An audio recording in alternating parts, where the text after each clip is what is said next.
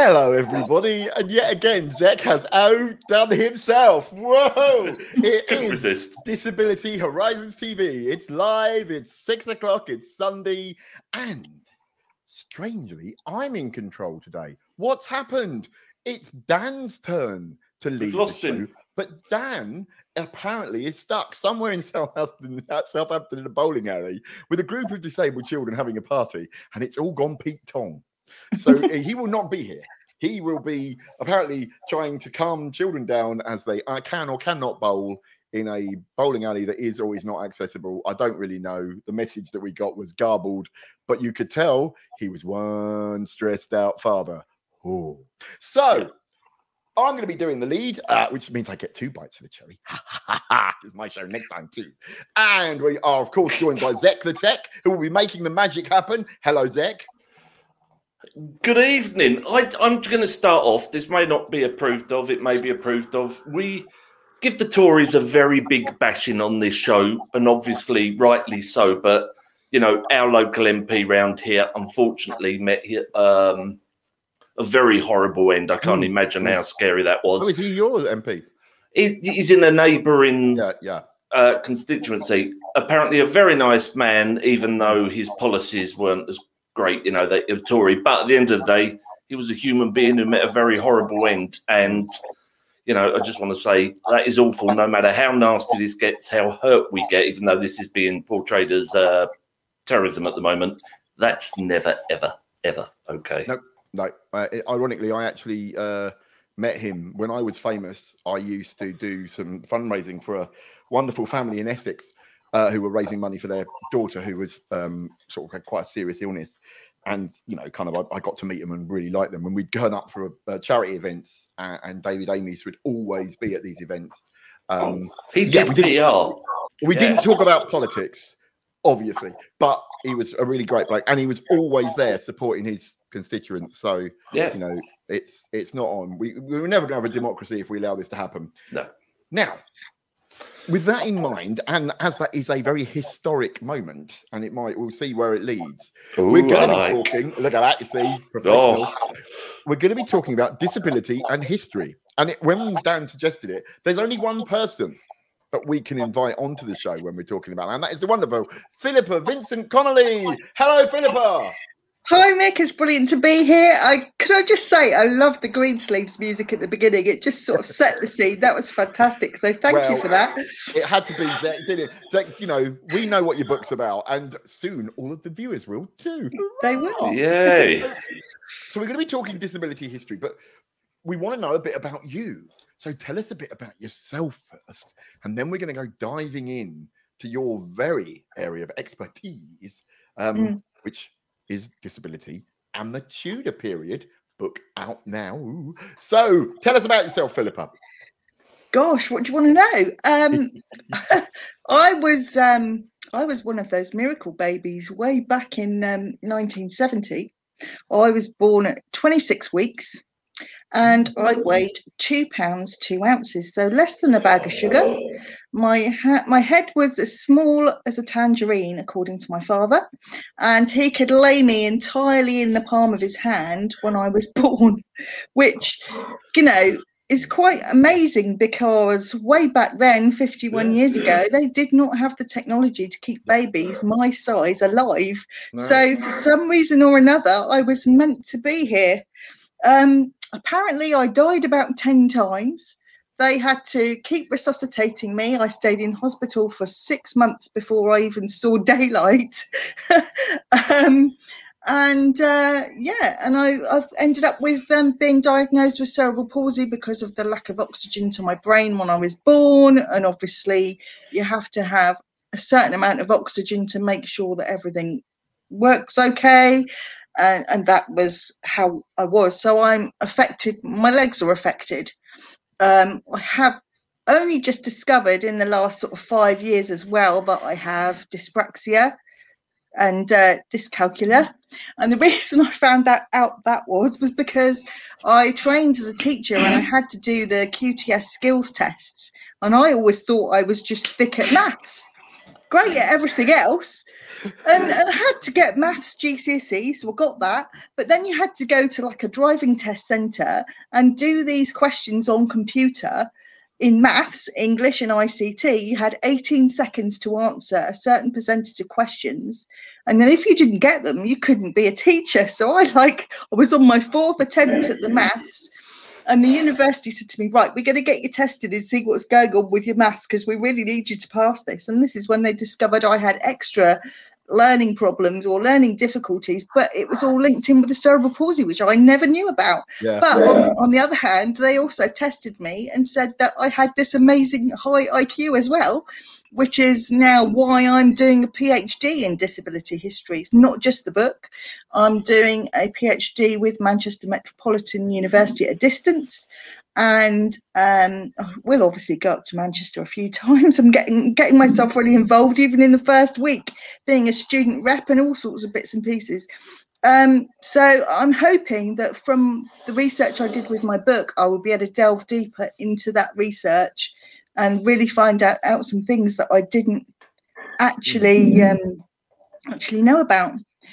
So it's funny, isn't it? Because you like you're saying, you're going to go and study history of and disability. It's not something talked about much at universities and colleges, is it? Well, funnily enough, I today through Twitter and through the fact that we put this up on Twitter, somebody contacted me and said, oh, actually, I'm at Southampton and I'm doing disability history of the Tudors as well. Wow. And she lives about 6 or 7 miles down the road from me. So we're going to connect and talk and share some research, even if she's in a different university. So that's fabulous. But I think what gets me about disability history is that it's always tagged on as an afterthought to other areas and specialisms. It's always a part of social history, or it's always, the last or final thought, if you like. It's never really studied in its own right, where we should have whole departments in universities who are looking at this as a subject within history, I feel, because... And I'm not just saying that because I'm a disabled person, but the history of disabled people needs to be reclaimed back by disabled people, because we are mentors and role models to other people who are unfortunately being born with disabilities or having to cope with disabilities later in life if it happens to them that way. It's only through constant learning that we ever get any better with attitudes and all those sorts of things. That's my belief around it. And that was one of the reasons why I wanted to do it. I mean, go on. No, I was going to say, I still can't work out where that sound's coming from. But anyway, we when you become, especially, I mean, I was like you, I was a historic baby. I was one of a test group of 6 to be given a new type of chemotherapy. And it's always weird. We kind of meet up online and go, oh, still here. Because before that, the tumor I had was kind of difficult to treat. It was about 99% terminal. And so we're a really weird little bunch. So even that is important. But it's funny that wasn't recorded very well. So actually the history of the treatment I have isn't even in the medical books. It's in one medical book written by the doctor who treated me, but wasn't carried on. So it's weird that disability history just does seem to fall between the cracks. Well, and so many historic figures were disabled, weren't they? Yeah, how do we find out? I mean, if would you find it researching ancestry? Is it logged anywhere? Is it? I mean, well, that's what we need. That's what we got Philippa on for, because she knows how to do it. That's true. Well, the problem being with disability history, or what I've come across in my initial research for the book, was that particularly in the early modern period, the Tudors, is they were only just beginning to categorize certain disabilities. So they would actually describe what they saw. So if you were lame, for example, you'd be called a cripple. If you were blind and deaf, that's what you'd be called. If you had some sort of an intellectual disability, you'd be called mad or an idiot, or you'd be a natural fool. So the terminology isn't fabulous, but you've got to remember, you've got to look at the subject in context from the time. There's no point looking at it through rose-tinted spectacles and putting our political correctness on it, because it doesn't work. So people buying the book, thinking they're going to find all sorts of information about different syndromes that are around today, they're not going to, purely because those kinds of disabilities weren't recorded. They didn't have the medical knowledge to deal with them. And so for somebody like myself or you, Mick, I say it, we wouldn't have survived. We wouldn't have existed. But that'd be funny if I'd have been born a week earlier, I'd be dead. That's how much my history is, kind of timing mattered. Well, I feel as if I'd have been born in the 60s, for example, just a decade earlier, I wouldn't have existed. I mean, my parents were approached to go in the Guinness Book of Records as being the smallest surviving baby in that year. But as you were talking about records, funnily enough, the hospital lost all my records as well. Before you get to 18, you can claim for medical mishaps and things like that. If my parents had been savvy, they would have been able to claim for me being so small and all the problems that I had associated with cerebral palsy, and I would have got some extra financial help. But things were different then, and you didn't know about all of that. So, hey ho, I'm ploughing my way forward myself. I have exactly the same as well. My spinal cord injury was caused by a doctor not spotting that my spine was collapsing, and because back then people were much more deferential to the medical profession, my parents never thought to challenge it. And it was only many years later I found in my notes, the notes they've got left, that there was a letter saying, during a surgery, we accidentally severed the nerves to his right leg.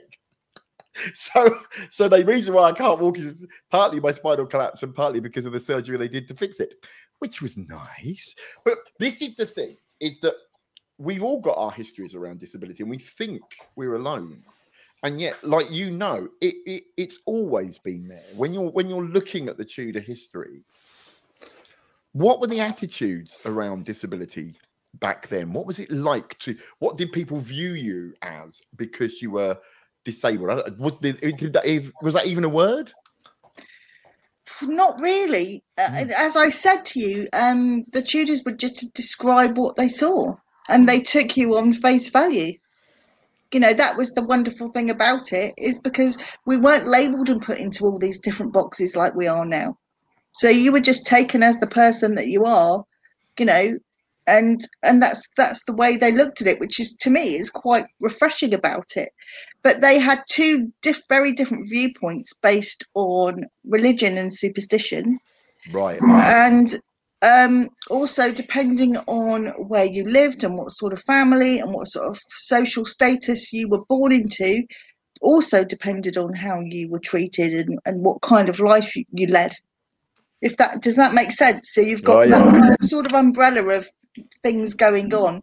So, for example, their superstitions were still a bit into witchcraft. They were still a bit into sort of weird and wonderful things like the Malleus book, of witch hunting and everything. So, if you had a deformed baby, for example, then you must be involved in witchcraft, or there must have been a sin in a past life of your parents. So was this pushed by the church? This was general superstition, just general, and folklore that had been passed down time and time through the generations, and also partly by the church.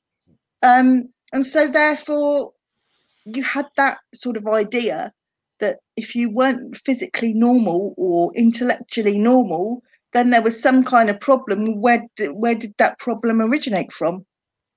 And obviously they put it on a religious sense into the sins in your past life or things like that, to be able to explain it, because there was no other way they could explain it. They didn't know. They didn't know. And then on the other hand, you had disabled people going and living in with noble families and with the upper classes, who through their charitable work and their charitable giving through the church would take disabled people in, support them, clothe them, feed them, educate them. and they would sort of consider them important because I don't know whether you've been around people with Down syndrome, for example. My uncle used to run a community in Ringwood in Dorset, where he would look after adults with Down syndrome, and they have the most wonderful way of just saying whatever's on their mind. There's no filter, there's no judgment. They'll just come out and say whatever they think. And people like that around noble families, around Henry VIII, they were valued because they had that ability. These people had no agenda going on about, I want to get close to the king or close to this family because I want money, I want power, I want status. They were just being themselves. And so therefore what would happen is the Tudors would then think that these people, because they spoke the truth, they had some kind of direct line to God, that the Holy Spirit would speak through them. So they were completely speaking the truth. They were considered, they were honoured. They weren't holy, but they were considered really important. I mean, Henry VIII, for example, had several disabled people around him, and he would sometimes lock out all of his other privy councillors and just have these disabled people in his presence and would talk to them before he talked to anybody else. Well, I guess back then it was like, who can I trust? Exactly. So that, But wasn't Henry VIII himself what we would now call disabled? Didn't he get injured in a jousting competition? And then because of the medical treatment being, let's say, dodgy, this infection grew, he became, and that's part of the reason why he got so big. It's because I know I read that somewhere that there are, I mean, maybe not then he was called disabled, but we would call him disabled. And actually that then became into the idea that disabled people were weak. So he had to try and prove that he was strong and, and all this kind of panic around having kids. And it's funny, the number, I mean, I've done a lot of research on this for a TV show that never got commissioned because the BBC said no one would want to watch it. Let's hope that changes. And there are loads of people in history, big historic figures who we would call disabled, who that bit of it has been ignored, either by historians or by the people that wrote the history, either as it happened or shortly after. So does it make your job really hard to try and find about, not the common man, but the historic characters? All of it, because history, if you remember, is always written by the victorious people, So if you were writing about somebody that had issues, whether it be physical, emotional, intellectual, then they'd always be seen as a bit of a problem and not on the winning side. So, they didn't want it to shout about their issues, for example. Like we didn't know about poor old Richard III with his scoliosis until we discovered his skeleton. But he still managed to ride into battle. He still managed to do all the things that he did. So he kept his problems very quiet. But there are historians out there who say Richard III wasn't disabled. Scoliosis can't be counted as a disability, which is something I talk about in my book. But with Henry VIII, when he was very young, he was very athletic, very fit. He was 6'2". He was one of the tallest men at court because Tudor men were only about 5'8" at their tallest. So he was considered a bit of an athlete, a bit, he'd do everything. He'd joust, he'd hunt, he'd go hawking, he'd do everything. Tennis, the whole kit and caboodle. He'd wear out 7 horses in a day in a hunt. So, he was at his physical prime when he was a lot younger. And basically what happened was he had several accidents in his lifetime. One where he tried to pole vault over a stream or a river during a hunting trip and ended up face down in the mud and nearly drowned. There was other things where he injured himself playing tennis, for example, and because his foot was so swollen, he had to wear a normal leather shoe on one foot and a silk slipper on the other. And then it became like fashionable in court around that time for everybody to wear one leather shoe and one silk shoe. Do you know what I mean? To keep up with the king sort of thing and not make him feel uncomfortable. But the joust of, because he had a really bad joust in March 1524, where he was jousting against the Duke of Suffolk, Charles Brandon, his best friend. He left his visor up. Brandon goes with the lance straight at him, and it just sort of misses his eye. And, so there was that one where I would like to think that perhaps that's when his mental capacity slowly began to dwindle. I don't think it all came from the 1536 joust, but in January 1536, he's jousting at Greenwich, and a horse falls on his leg. Yeah, and he's had an ulcer injury on his leg before, and the fall opens up that ulcer again. There's different reports from different ambassadors. Some say that he was unconscious for 2 hours. Some people say that he was fully conscious and he was speaking. It depends on which account you read. If it's the Spanish account, then he was unconscious. If it's other accounts, then he wasn't. So it's very hard to say. But obviously, after that joust, he'd become quite obese anyway. He'd started to put on a lot of weight. He was on a diet of meat and fish all the time, hardly any vegetables, because they considered that peasant food. So you don't eat peasant food, you have all the best you possibly can. Sugar was slowly beginning to come in. You had marzipan, castles and dishes and all sorts of things and subtleties made up all the time. So they had a huge gluttonous diet. If you've been around Hampton Court and you've been into the kitchens, some of the guys, you can watch them cooking things there, and I've talked to them about the food, and very rich diet. So of course Henry did put on weight, and the more his ulcers were playing up, the less active he became, and so the more weight he put on, and and it just goes on like a roller coaster. So eventually, sort of towards the end of his reign, he's got a 54-inch waist, when he'd been pretty athletic. So he's trying to sort of carry around this bulky frame, this extra weight. In his inventory of goods, there are walking sticks with whistles on it. There are 3 wheelchairs with tassels and velvet and all sorts on them. There's also a Stanner stair lift, which gets him up and down the staircase at Whitehall Palace. There's 26 steps. When I went to a festival in Wimborne, and I was to hear David Starkey speak, and I went over and had a chat with him about it. And I said, look, how do you think they could possibly make a Stanner stair lift for Henry VIII? He said, well, it must have been a bit like a wheel and pulley system where you'd put cargo onto ships, on and off ships, that kind of thing. So that's sort of how I sort of envisaged it. But the great thing about it is that Henry liked to keep all this side of his life really quiet. So it was only the people in his privy chamber that knew he had the stair lift, that knew that he had these wheelchairs and these walking canes with whistles on. He also had a megaphone. So if he fell over and he was on his own, which was probably very, very rare, he'd bellow through this megaphone and say, come on, lads, come and help me up.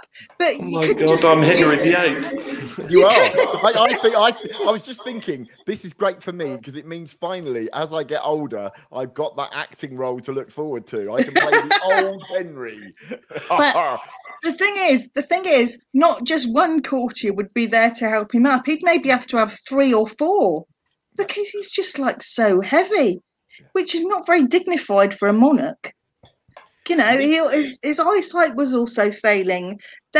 Some historians now have suggested that he might have had diabetes and extra other, heart problems and all that because of his weight. So, the poor guy's like deteriorating rapidly. And he's not accepting the fact that he's got to use disability aids to get around. He wants to be seen as the young Henry as he always used to be. But the trouble is, you could smell him walking down the corridor before you saw him because the ulcer was so putrid and rotten and horrible. And I think that this is because this man made a huge difference to our society, to British society. And like with you highlighting this and making sure that people know this, you then can say, well, how much did this play a role in his choices? And are we? And I think that all through history, I mean, we've talked about this, haven't we? Yeah. There are other historic characters like Julius Caesar, like Napoleon, Akhenaten and Tutankhamun, who are also similar, but they're not ever recorded as being disabled. But when you look into the peripheral history, you notice, they must have had epilepsy. They had this, they had that. And then you go, what did that society? Because, like you said, in Henry VIII hid it. So hiding was important to him. Some societies were not like that, and some were. So how did that shape that? And I think this is a massive area of study. But I'm over the moon that people like you are going into, because it's going to blow the doors off history as we know it. The other really important thing is to consider. I mean, I guess having a disability myself makes me look at this research through a slightly different prism. Not that I'm biased towards it or against it one way or another, because obviously I've got to be neutral in my research. But it also makes me think of, when you're disabled, when you've got things going on with your health, you're in pain. And pain is really, really awful in affecting your mood. I mean, you know it, Mick. If you're in a lot of pain one day, you can't do anything. You don't feel like doing anything. I bet you snap at Diane sometimes because the pain gets you. I never. No, I'm just saying. Mick. I know myself. I'll give you an example. I went and walked around Kensington Palace last week, bearing in mind that during most of the lockdown, I've just been doing research and I've been at home and haven't been out. For me, walking around a lot causes me a lot of pain. So I've got the pedometer thing on my iPhone. And I'm walking around. We managed to get parked in the park near the Albert Memorial, but we had a long walk from the Albert Memorial to Kensington Palace to get to see what we were going to look at. And it was a killer. And I was literally, I mean, I haven't used a walking stick all my life until the last sort of year and a half. So I had my sparkly walking stick with me that's covered in rhinestones. Got to be posh, got to be with it. And even using that, I was in absolute agony. And I looked on my phone and I'd done about 7,000 steps. And for me, that's a lot. And it took me about 4 days to recover. I was in so much pain afterwards. And I was grumpy with my sons. I was, grumpy with my friends on social media, stuff like that. My family's saying I'm a grumpy old kid. So really. I could completely understand why Henry did some of the things he did later in life, because if his health was failing so much and he was in a lot of pain, that's going to affect your decisions. Kill them. Just take them to the tower and kill them. Off with their head. You know what? It's funny though, because the other it's a valid point. Is that they're in? So because I entirely agree that you've got all these people that are in that've got different illnesses and impairments that are making them maybe not making the best choices every now and again in societies that sometimes say, if you admit to being disabled, then you are weak and we will get rid of you. So not only are they making bad choices, but they're permanently trying to hide who they are. And I mean, it's funny because the Viking histories and about Eric the Boneless, that's a real character. He was, a wonderful tactician in battle. So even though this person is believed to have brittle bones, he was marched in on a shield at the head of the Viking army, and his plans helped the Vikings win and became, rule huge swathes of England for a start. And that again, so there you've got someone who's honoured for being disabled, and again it was partly, like you said, about this idea of being in touch with spirits. And I know that in the Egyptian society they believed that a lot of impairments were to do with getting ready for the next life in the other world. So it's going to be, I'm really looking forward to this, because I've always been fascinated by this, and the idea that this is going to blow up and become something new is fantastic. At which point I'm going to pull us, because we've only got a quarter of an hour left, into some more modern history. Look at that, see.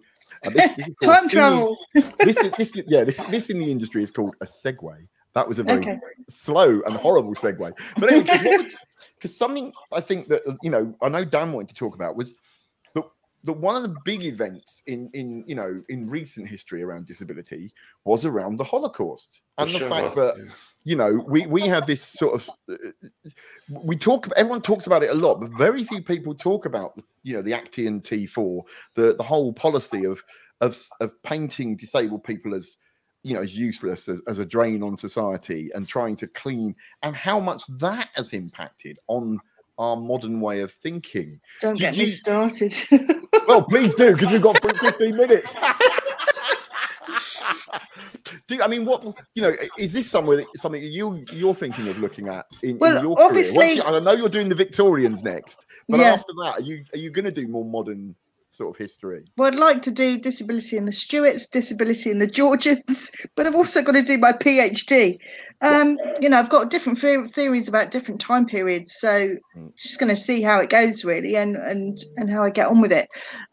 But with you talking about the Holocaust, I've been in the fortunate situation where, as a secondary school teacher, I've been in history lessons where we've taught about the Holocaust. And we do talk a little bit about the discrimination of the disabled during, you know, the interwar years, you know, the early 1930s in Hitler's Germany, for example, and how people were put into hospitals and institutions, and how their parents weren't contacted and they were just euthanized and got rid of because they were, you know, surplus to society's requirements. And it was only the lucky few whose parents had been contacted, whose parents then came and got their children or their relatives out of those institutions to be looked after at home.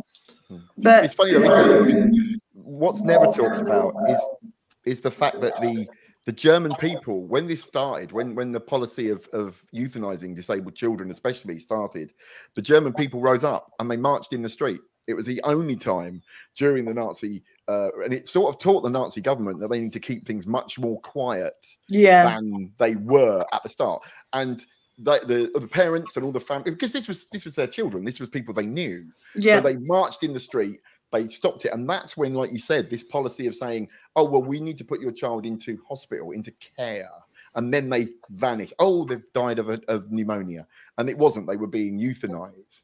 Well, yeah, I mean, people seem to think, you know, people talk about, you know, all the Holocaust, the Shoah, as it's known, and all this. But even before then, you know, those years leading up to it, there was a lot of awful stuff happening. And that isn't discussed. You know, they discuss the Holocaust, but they don't talk about the demonizing of, you know, the Jews, of disabled people, of, you know, people who are black, Roman Egyptians, the whole lot, way before that even kicked off. And also, they don't talk about the fact that it wasn't Germany that did it as well. Don't forget, the Americans were sterilizing disabled people during World War II. That we were as well. You know, and without being funny, you know, in Imperial China, right up until the revolution, it was a parental responsibility that if you had a disabled child, you killed it. You took it outside, and there were special places to take these children to let them die. You know, and it was kind of taking them onto a hill to get rid of them. And so it's again, we're back to the idea that if you know about the history and you know about how societal attitudes impacted on people, you understand why it took hold. And why we've still got attitudes in society that we've got today that you and I are still fighting against. Yeah. It's so that we can't really go into it too much. You know, it's one of those things that once you start talking about it, it becomes so. Do you know what? Let's end on a really positive note. We've got quite a while yet, Philippa. You've got 10 minutes. Yeah, but we can talk about early. We can talk about this. We can talk about this.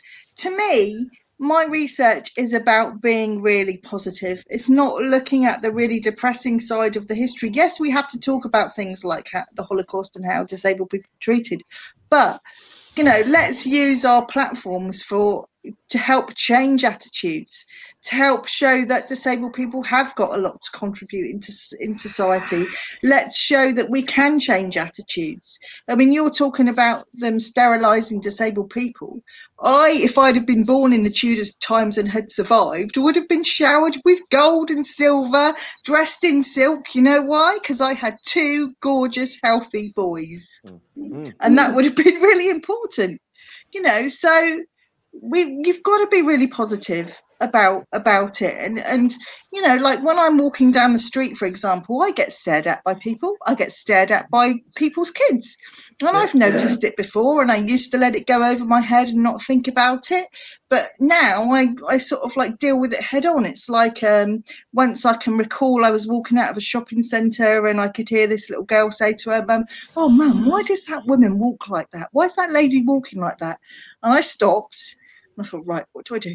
I turned around, I tried to get down to the little girl's level, and I explained why I was born small and that I weighed less than a bag of sugar and all that kind of thing. And I said, and the hospital tried to help me, and they gave me too much or too little oxygen, which then affected the way I walk. And she was like, "Oh, right." And the parent was sort of stood there, mouth open, absolutely dumbfounded. And I looked at them and I said, "Look, if you do not explain to people about disability, they're never going to understand." And so, and I've been like that for quite some time. Whereas when my mum was alive, bless her, we'd walk through a shopping centre, for example, she'd see teenagers laughing at me when I was a teenager or whatever, probably nothing to do with the fact that I was dressed as a punk, probably to do with my walking. But anyway,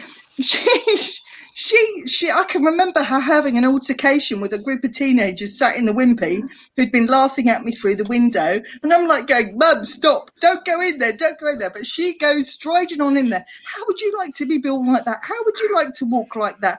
Make sure you know, if you've got something to say, make sure it's nice." And then we'd walk off. My mum was a brilliant advocate for things like that.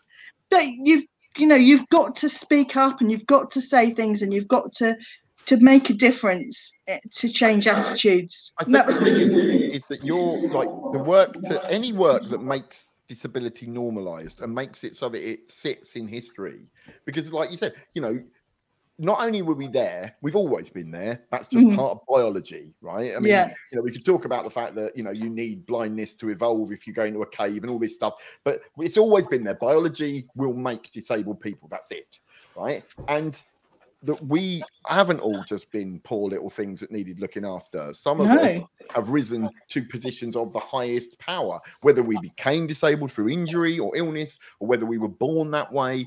That's the point. And if you teach that in schools, then at least, you know, when you're going, ha, ha, ha, ha, you know, you can't do this, you turn around and say, "Oh, and that's just like that famous historic figure." You know, it's not all about Paralympians. I've got on my Paralympian high horse again. The other great thing is, though, Mick, myself as a disabled teacher, when I was doing my training and when I'd go on supply teaching and all that kind of thing, they see me with my walking stick, and it takes them a while, and they'll take the mickey out of me for a time. And then I'll take a couple of them aside and I'll have the conversation with them, and then they're fine, and then they understand. And I've done assemblies on diversity and talked about disability, you know, to whole schools when I've been in whatever school I've been in, you know, as part of my teacher training. And, you know, students see me as somebody like them if they've got challenges, and they think, well, if she can do it, I can do it. And my music teacher, Mr. Murphy, had polio, and he walked with a caliper, and I walked with a caliper at school. And I remember, I mean, we didn't get on because he said I was tone deaf, which of course I proved him wrong. And my mum, until my mum died as well, she'd go up to the school and go, "Oh, my son's just done this. You said he was tone deaf." So he used to see her come in and run the other way, which was tough when you couldn't walk very well. But he taught me. I remember seeing him and thinking, well, if you can be a teacher, you know, I can do that, you know, that. And that's one of the things about seeing yourself in history. If you're always portrayed as, you know, kind of children in need, poor little things, then that's bad. And that damages you. But do you know what? Do you know what frustrates me, though? I qualified in 2014.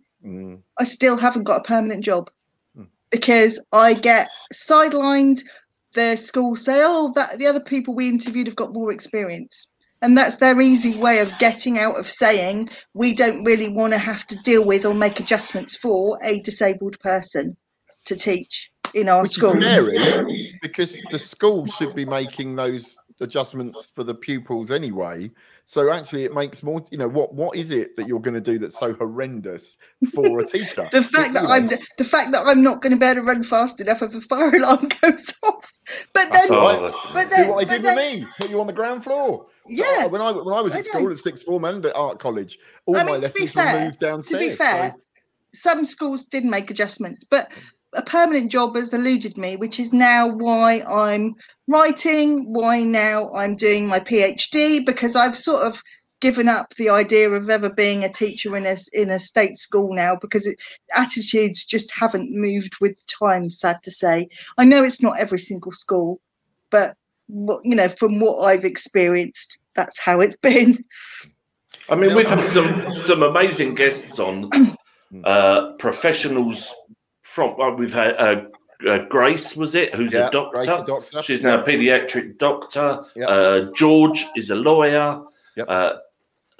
TED speakers. Elizabeth is a TED speaker and author. And there are a lot of people don't see that, but there are a hell of a lot of very successful disabled people in life.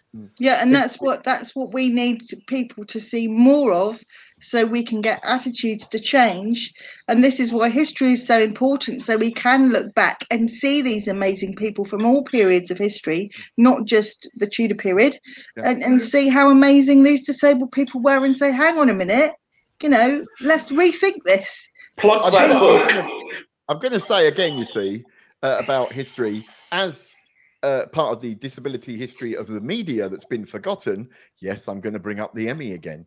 But that's surely not, Mick. But, I was part of a cohort of young disabled people in the 80s and 90s who presented television, who got really massive, who then got dropped, and the television went, let's do another talent search, and then another one, and then another one. And now people go, oh, well, there wasn't anyone on television that were disabled in the 80s and 90s. And it's like, yeah, there were loads. It's just that history has forgotten us, because history is written, as Philippa so rightly pointed out, by the winners, and the media don't want to be the people that went, well, we had a load of talent, but we let them go. But actually, I'm going to be positive again, because I am on a shortlist to be a TV presenter. I'm just waiting for jobs to come in. But you imagine though, Philippa, you're going to be doing history and television. I was part of a BBC program about the history of disability, like the big characters we're talking about, right? Yeah. That was being written in 1994. And the BBC bigwigs said, no one wants to watch a program about disabled people in history. No one will believe it, right? So what I'm saying is that the history, we're making change, and positively, like you said, that is good. It's going to be brilliant. But we could be so much further along if our history hadn't have been forgotten, and that we could be open about those barriers. So let's hope that we can see more of you. But before we go, let's just round out all the other things you're doing, because I know that you're doing something else. And that's editing, not only a book. Oh yes, you've got in fact, let's talk about that first, because we've only got 3 minutes. So aren't you an author? You're an author. Here's the book, folks. Quick, cut to that. That's my fictional series. I've got 4 books in the series. The first one's been really successful. We have got a disabled character in there called Jane Fall, who was actually part of the Tudor court, and I've written her as a Down syndrome person, so she is in the book, and how Anne takes her to court with her and looks after her, Anne Boleyn that is. But it's about a 21st century history student who time travels back to the Boleyns and to the Tudors, and how she interacts with them all, and does she change history or not? But it's 4 books. It's 4 books. This is the first one, and it's on Amazon. It's self-published, but I have got 2 potential big mainstream publishers interested in the whole series. Just waiting to all of our fingers waiting to hear. I'm hoping it will be made into a super Amazon or Netflix series. Let's see what happens. Do they need a fat old Henry VIII in a wheelchair? Because I happen to know one that's perfect. Off with the head. Now, before we go, there is one more thing that I'm going to mention that you're doing, Philip, because you're editing, and this is kind of historic. Yeah. Magazine. It is now. Which is about the 80s music scene. And I know because I'm one of your staff writers. So tell us about that, because it's coming out soon, isn't it? Gosh, well, in the 80s, I used to dress as a goth and a punk, partly to hide my disability. I thought people would look more at my clothes and more at what I look like rather than the way I walk. So I was very into Mark Almond, Soft Cell, Culture Club, Visage, Human League, all of that.